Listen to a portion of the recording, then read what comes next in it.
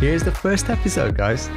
This is the Business Design Podcast, and I'm Alex Gomez, your host. This is exciting. You can't get any more exciting than this. This is fantastic. We're starting something here. We're building something. Today we're going to talk about strategy. You're probably thinking, oh my gosh, this is, how hard can this be? It's about business, looking at the threats and opportunities, assessing what it can do to win in that space. How it goes about delighting its customers and generating value, generating profit, of course. How hard can it be? You're probably saying, and I'm going to say to you, yeah, it's fascinating how in practice sometimes, especially actually in times of uncertainty, how the strategy can be quite weak or lacking the right level of detail, in my view. Sometimes the strategy is strong at the top level, but quite weak when it gets down to execution and how it gets translated. This is the key here for today, how it gets translated to the teams that will execute it. And that sometimes is where it breaks, is where things fail.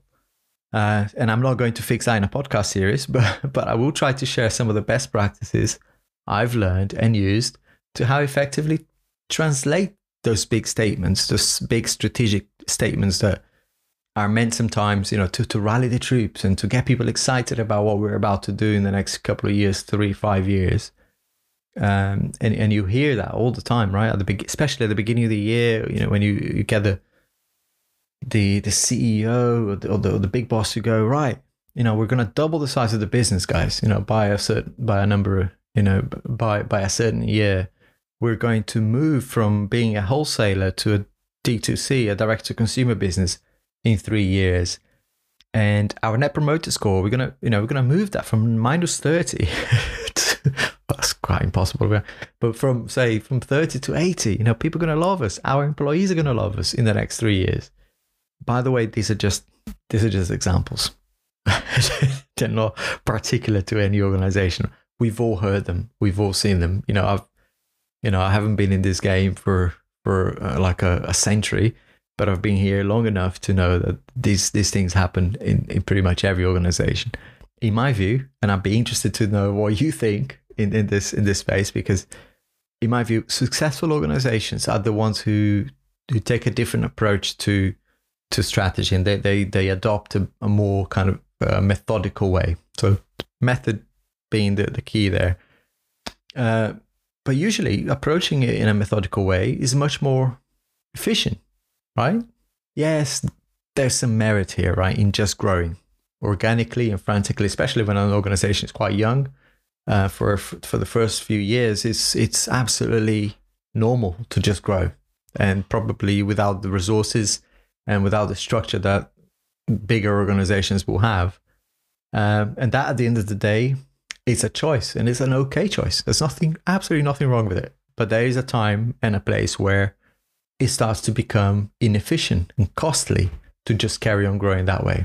So usually approaching in a methodical way is much more efficient, that's what I'm saying. And then the key word here is that method. And as opposed to just kind of pointing, shooting that worked for many years at the beginning of its life, the organization at one point has to choose to apply a method to how it delivers on its strategies. That's my view. And I would be very interested to hear what you think, what has worked for you, what you experienced, and is there a different way? I mean, I'm only highlighting here 2 ways, right, of growing and achieving a strategy. Is there a third? I'm not sure. Is there a fourth? Who knows? Be great to hear from you and see what you think. But so, in my view, applying some good business architecture concepts to how you deliver change, how you spot the opportunities to improve the operating model, to then deliver on that strategy, is what I believe in. And it is, when I say operating model, by the way, I'm explicitly saying the entire business. And I mean, including its ecosystem of clients, locations, your partners, and how you deal with, how you operate within those partners. Those strategic partnerships that you have, they're so key, because, an organization, a modern organization, will rely very much on partners outside of its own control. So it's a key part and a part that's sort of a part of the organization operating model that sometimes gets put to aside or given less priority. But more and more I'm seeing that that's actually being given quite a lot of time for. By the way, I think this would be great. You know, I'm already kind of, my brain's going, I've only written so much that will cover, you know, the first few episodes, but I'm thinking, you know, I'm going to start bringing people to this, you know, calling people that have operated in different industries, getting opinions, getting great people who worked in consultancies, people who worked within the business, getting those ideas, getting those debates going on. I think it'll be really good. I haven't actually seen anything like this out there. So I'll be keen to see how well we do. And hopefully when we get to a point where I'm using proper gear, you know, got a sound system that doesn't really echo like this, you know, it'll be great to get to a point where it's even better quality. So yeah, so in my career, you know, the theory is really important, but in business and in life too, actions are just that much important. And, you know, simplicity, and that's my approach. You know, I like to simplify things in the way we go about delivering a message, painting that picture, the future state, you know, when we're trying to sell what's going to happen, where we're going to be in a few years, the view of that organization in the future, how its customers will feel when we get there. All of those ways of simplifying complex ideas can really go a long way in delivering complex outcomes, in delivering big change, or just, you know, sometimes just working within complex organizations. And there's some great tools and techniques and ways of approaching things, you know, systems thinking. There's, you know, Wardley maps. There's all sorts of different tools that we can use, Cynefin frameworks, things to kind of simplify concepts, you know, kind of give us a little bit more situation awareness before we go about defining a strategy, or not before, but sometimes as part of defining that strategy, you use some of these tools and techniques. And it's just, you know, it's just different tools, different ways of approaching things. And I think that these are great to try to see, you know, can you adapt those things to where you are? And in my view is, yes, you know, that there are time and place for everything, but it's good to kind of look at a broader horizon when it comes to ways of delivering a strategic piece of work, or defining what you're going to do in the next few years. So we're going to talk about things like an operating model design, a business architecture concepts, you know, as I said, you know, defining the strategy, using things like business capabilities, value stream models, and those new ways that I just mentioned, like using Wardley maps and Cynefin frameworks. And I'll be opening up to your questions to see, you know, what suggestions you have and what successes you've had in using even new things that I haven't used before. You know, let's make this an interactive experience and try and kind of have a useful experience where we can learn from each other. I think that's kind of, you know, where I like to open this up so that we share from each other and we hear from each other, and ultimately learn, right? That's what it's all about. All right. So let me start with a bit of a romantic take on the subject of strategy. Bear with me on this one, okay? And I know this is just a theory, but imagine for a second that the pyramids, the positions where they built, were defined based on the Orion constellation alignment. That is one of the theories out there, and I just love the theory of that being the case. I know that, you know, even if that's not what actually happened, I think I still like the concept, right? There are well-documented arguments as to how that perfect match that I'm thinking happened may never have occurred. There's enough evidence of it actually just being a lot of, well, I won't swear here, but you know what I mean. But my Latino blood influences me so much that I prefer to romanticize it.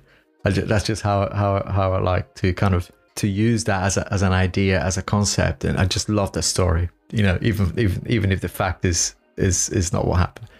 The intriguing point, though, for me is that those structures were built by people living a heck of a long time ago, right? That they were done hundreds and hundreds of years ago.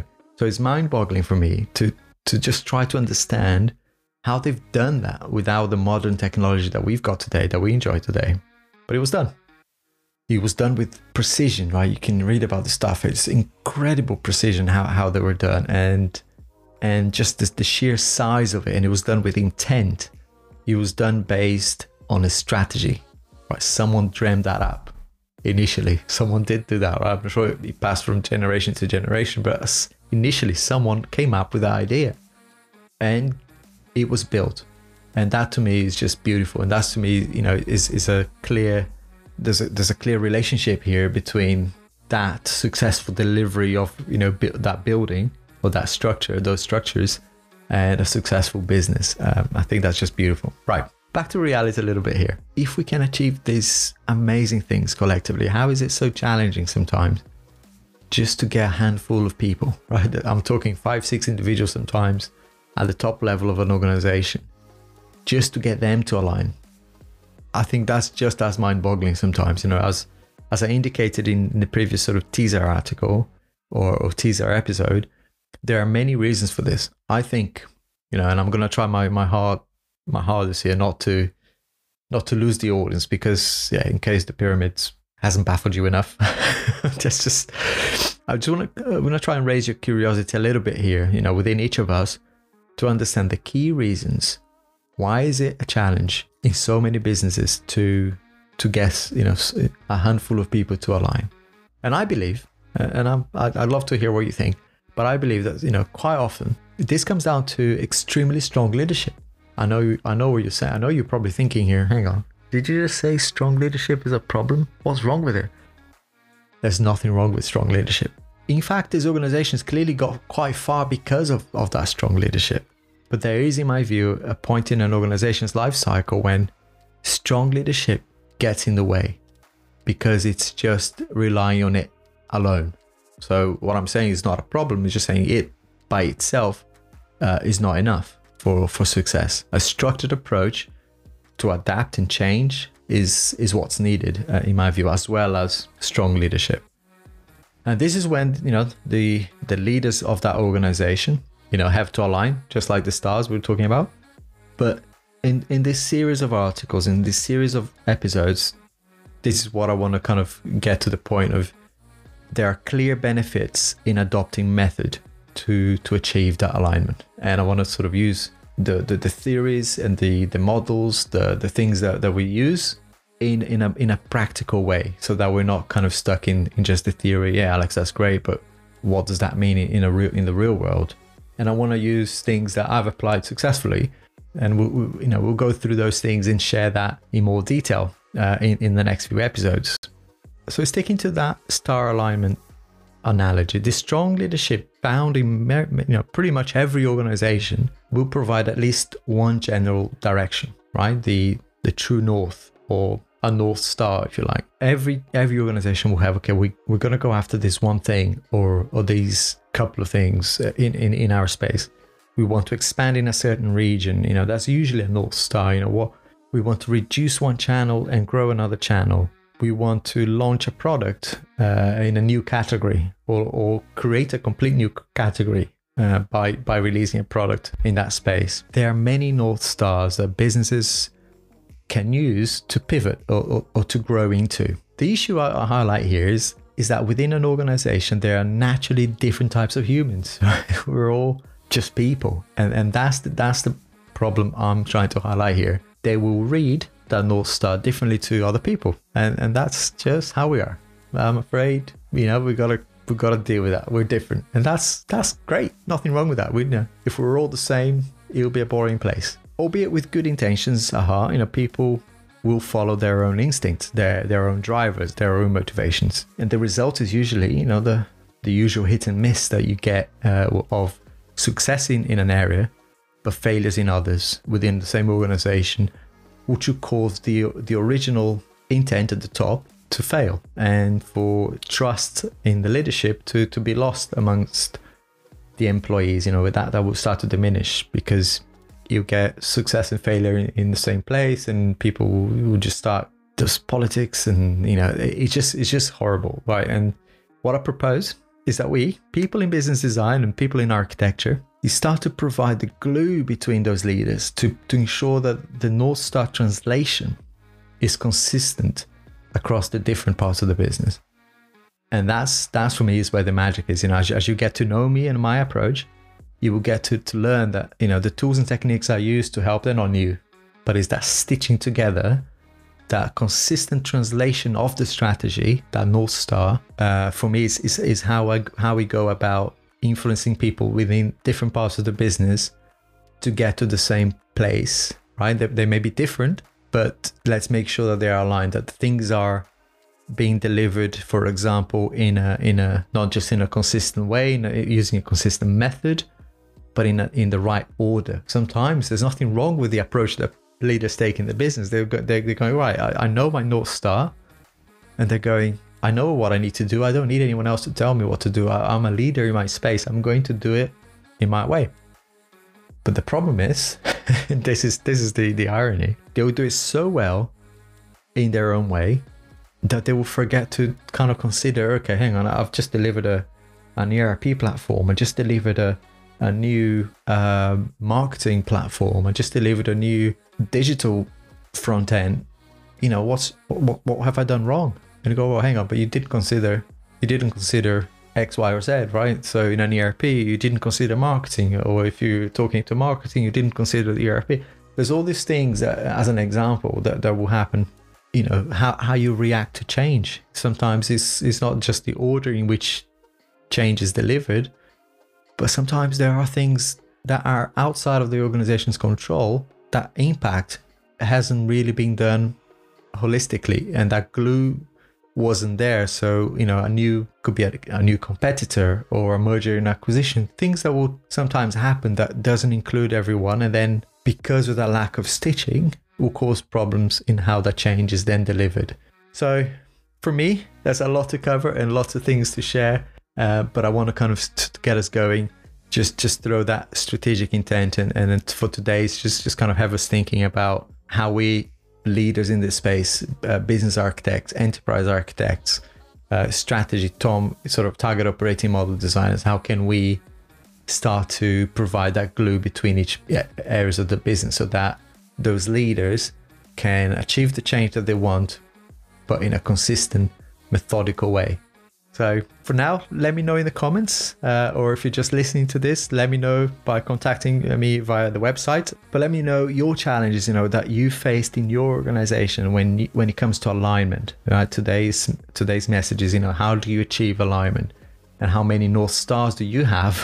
How many true Norths, or how many kind of strategic papers and kind of strategic direction in the next 3 to 5 years? How many have you seen? How many kind of those things have you seen delivered and experienced true alignment? Have you ever seen that? And then what was that like? And what were the best things about it? Was it ever like that, or did you have to get to that point? And what did you have to change? It'd be great to hear from you, your experiences in this space, where how you helped a business align at the strategic level.